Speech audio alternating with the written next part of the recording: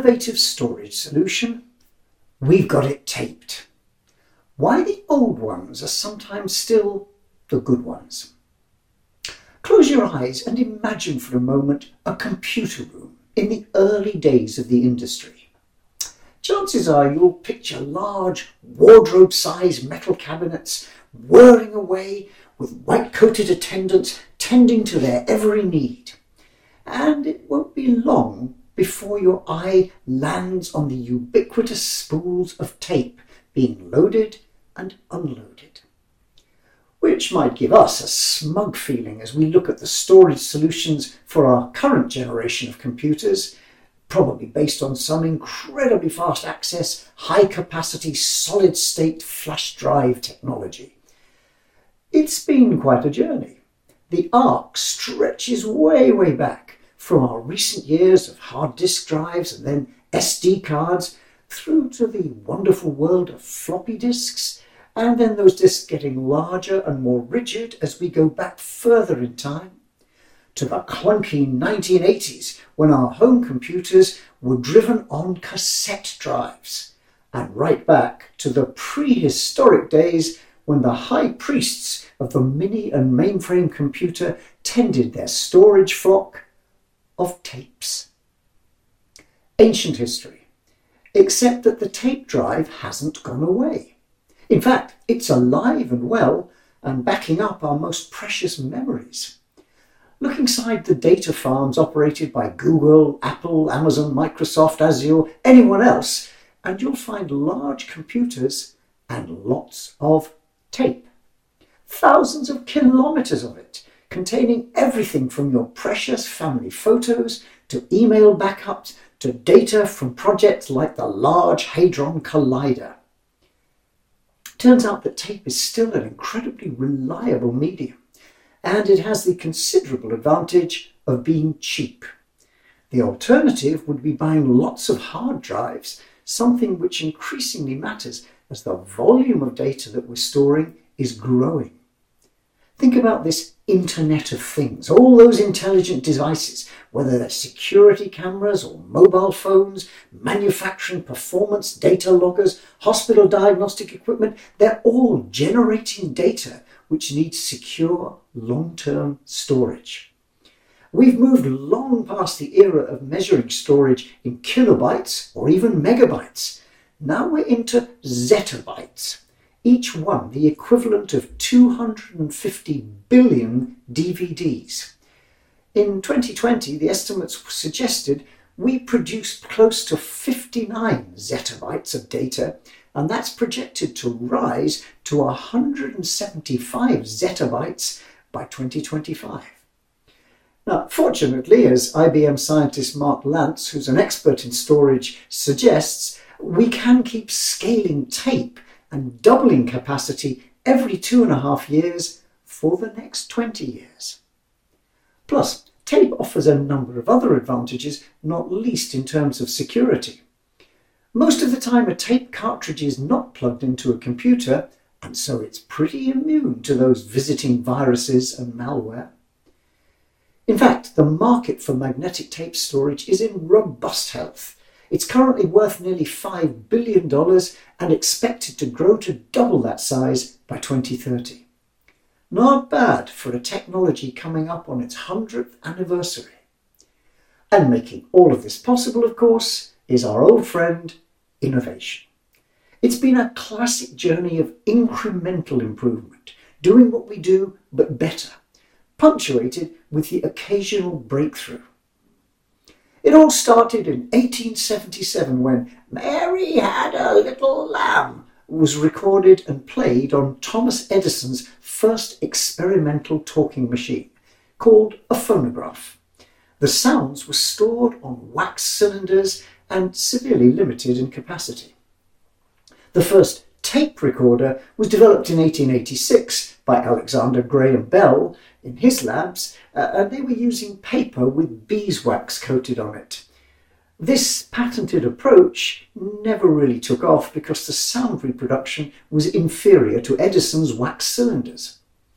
But others soon explored alternatives. For example, Franklin G. Goodale adapted movie film for analogue audio recording and received a patent for his invention in 1909. His film used a stylus to record and play back, essentially mimicking Edison's approach but allowing for much more storage. But in parallel with the wax-based approach, another strand emerged in 1898 with the work of Voldemar Poulsen, a Danish scientist who built on an idea originally suggested 10 years earlier by Oberlin Smith. Now, this used the concept of a wire which could be spooled, on which information was encoded magnetically. Poulsen's model used cotton thread, steel sawdust and metal wire, and was effectively the world's first tape recorder. He called it a telegraphone. Which brings us to another common innovation theme: convergence. If we fast forward, a term itself which we originated in the world of tape recording, but if we fast forward to the 1930s, we can see these two strands coming together. German scientists working for the giant BASF company built on a patent registered to Fritz Fleumer in 1928. They developed a magnetic tape using metal oxide coated onto plastic film, which could be used for recording sound on a commercial basis. In 1934, they delivered the first 50,000 meters of this tape to the giant electronics company AEG. Now, the big advantage of magnetic recording was that it didn't rely on a physical analogue being etched onto wax or to other media. Instead, the patterns could be encoded and read as electrical signals. It wasn't long before tape recording took over as the dominant design. And one of the early entrants to this was the 3M company in the United States. Now, they got a long history of coating surfaces with particles, having begun life making sandpaper, and moving on to create a successful business out of the first adhesive masking tape, and then the ubiquitous Scotch tape. So coating metal oxide onto tape was an obvious move, and they quickly became a key player in the industry. Now, innovation's always about the interplay between needs and means, and the tape recording business received a fillip from the growing radio industry in the 1940s. Tape offered to speed up and simplify the recording process, and an early fan was Bing Crosby. He'd become fed up with the heavy schedule of live broadcasting, which kept him away from his beloved golf course, and so was drawn to the idea of pre-recording his shows. But the early disc-based technology wasn't really up to the task. It was filled with hisses and scratches and poor sound quality. Crosby's sound engineer had come across the idea of tape recording and worked with 3M to refine the technology. The very first radio show anywhere in the world to be recorded directly on magnetic tape was broadcast on the 1st of October 1947, featuring Crosby. It not only opened up a profitable line of new business for 3M, it also did its bit for changing the way in which the world consumed entertainment, be it drama, music hall, or news. It was also a shrewd investment for Bing Crosby, who became one of the emerging industry's backers. Which brings us to another kind of innovation interplay, this time between different approaches being taken in the worlds of consumer entertainment and industrial computing. Now, ever since Marconi, Tesla and others had worked on radio, there'd been a growing interest in consumer applications which could exploit the technology.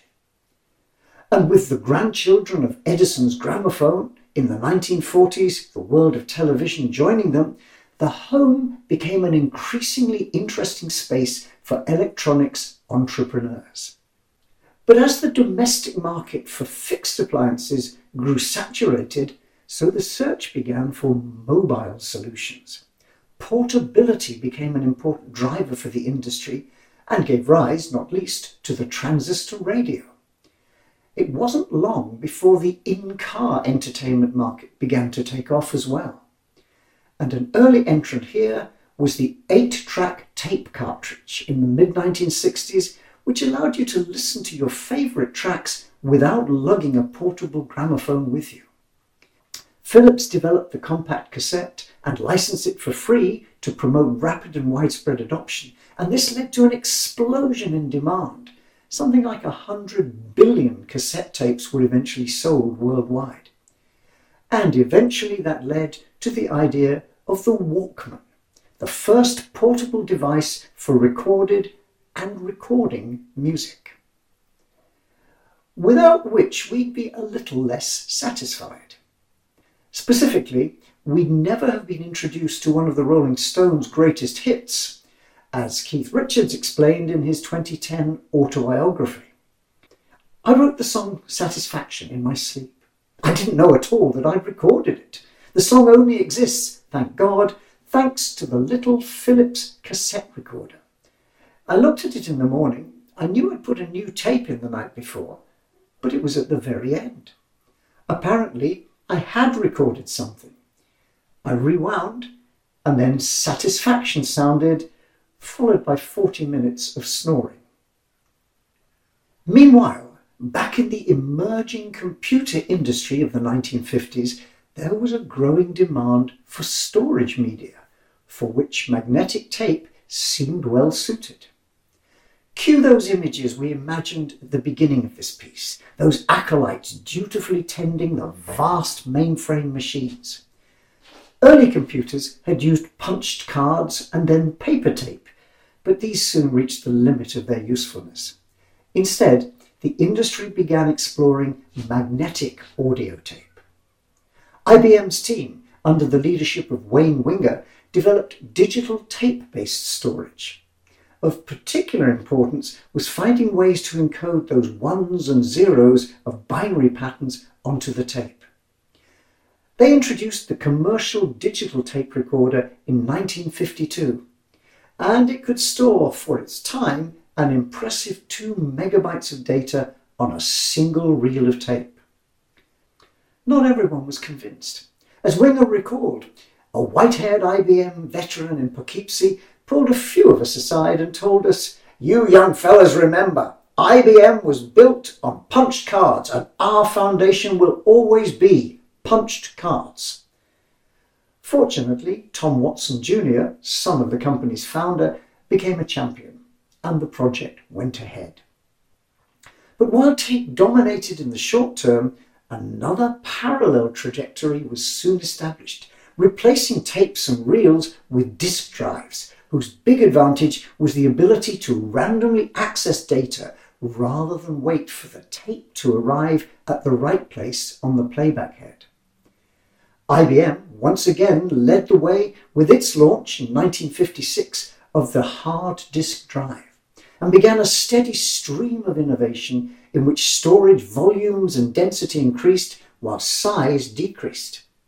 The landscape moved through various generations of external drives until the advent of the personal computer, when those drives migrated inside the box and became increasingly small and floppy.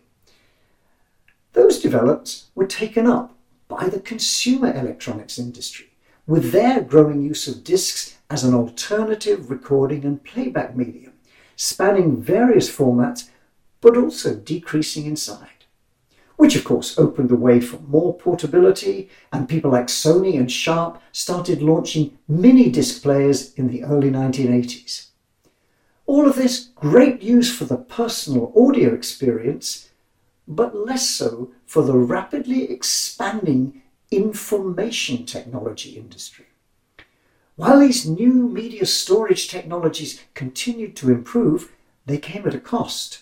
And with the exponential increases in the volumes of data needing to be stored, came a renewed interest in alternative and cheaper solutions. The road was leading back to good old-fashioned tape. Its potential is in long-term storage and retrieval of so-called cold data. Most of what's stored in the cloud today is of this kind. images, emails, all sorts of backup files. And while these need to be around, they don't have to be accessed instantly. And that's where tape has come back into its own. Today's tapes have moved on somewhat from IBM's rather limited 2 megabytes of capacity back in the 1950s. The tapes are smaller on the outside, but their capacity has grown enormously. They can now hold around 20 terabytes, or if compressed, 60 terabytes. That's a 10 million-fold increase over the last 70 years. The tapes are not wound by hand onto capstans anymore. Instead, they're loaded into cartridges, each of which hold around a kilometre of tape. Companies use libraries of these containing tens of thousands of cartridges, which can be mounted and demounted by automated systems employing robots. The process takes about 90 seconds to locate a cartridge, access and load the tape, so you could be forgiven for thinking it's a bit slow compared to your flash drive, which has an access time measured in milliseconds. There's a pattern here. Established and once important technologies giving way to new kids on the block with their apparently superior technological performance. But we've learned that we shouldn't necessarily write the old technologies off. At the minimum, there's often a niche for them amongst enthusiasts. Think about vinyl records, or about the anti-MP3 backlash from hi-fi fans, or more recently, photography going back to using film and even plates rather than their digital counterparts. But it's more than just nostalgia which drives this persistence of the old. Sometimes, like our magnetic tape, there are performance features which are worth holding on to. In this case, trading speed for security and lower storage cost, for example. Sometimes there's a particular performance niche where the new technology can't really enter competitively. For example, the persistence of fax machines in healthcare, where they still offer a secure and reliable way of transmitting sensitive information. At the limit, we might argue that neither cash nor physical books are as good as their digital rivals, but their persistence points to other attributes which people continue to find valuable. And sometimes it's about the accumulated underlying knowledge base which that old technology represents, and which might be redeployed to advantage in a different field. Think of Fujifilm's resurgence as a cosmetics and pharmaceutical company on the back of its deep knowledge of emulsions and coatings which it learned in the old-fashioned film industry. Or look at Kodak's ability to offer high-speed, high-quality printing on the back of knowledge it originally acquired in that same old film industry. Their knowledge about how to accurately spray and target millions of droplets onto a surface. And it was 3M's deep understanding of how to coat materials onto tapes, gained originally from selling masking tape in the factories and paint shops of Detroit, that helped it move so effectively into the field of magnetic tape. Now, keeping these technologies alive isn't about just putting them on life support. As the IBM example demonstrates, it needs a commitment to regular, incremental innovation, driving and optimizing performance. And there's still room for breakthroughs within those trajectories. In the case of magnetic tape storage, it came in 2010 in the form of something called the Linear Tape File System as an open standard. The key to that was that it allowed tape drives to emulate that random access capacity of their hard disk competitors. It uses metadata about whereabouts on a tape particular data is actually stored. So, whichever way you look at it, there's a need for innovation, whether it's bringing a breakthrough to an existing field or helping sustain a particular niche for the long haul. We shouldn't be too quick to write off old technologies as new ones emerge which appear superior. It's worth remembering that the arrival of the steamship didn't wipe out the shipyards building sailing ships around the world. It actually spurred them on to what became a golden era of performance improvement, which it took steamships a long time to catch up with. So there's often a lot of life left in old dogs, especially if we can teach them some new innovative tricks.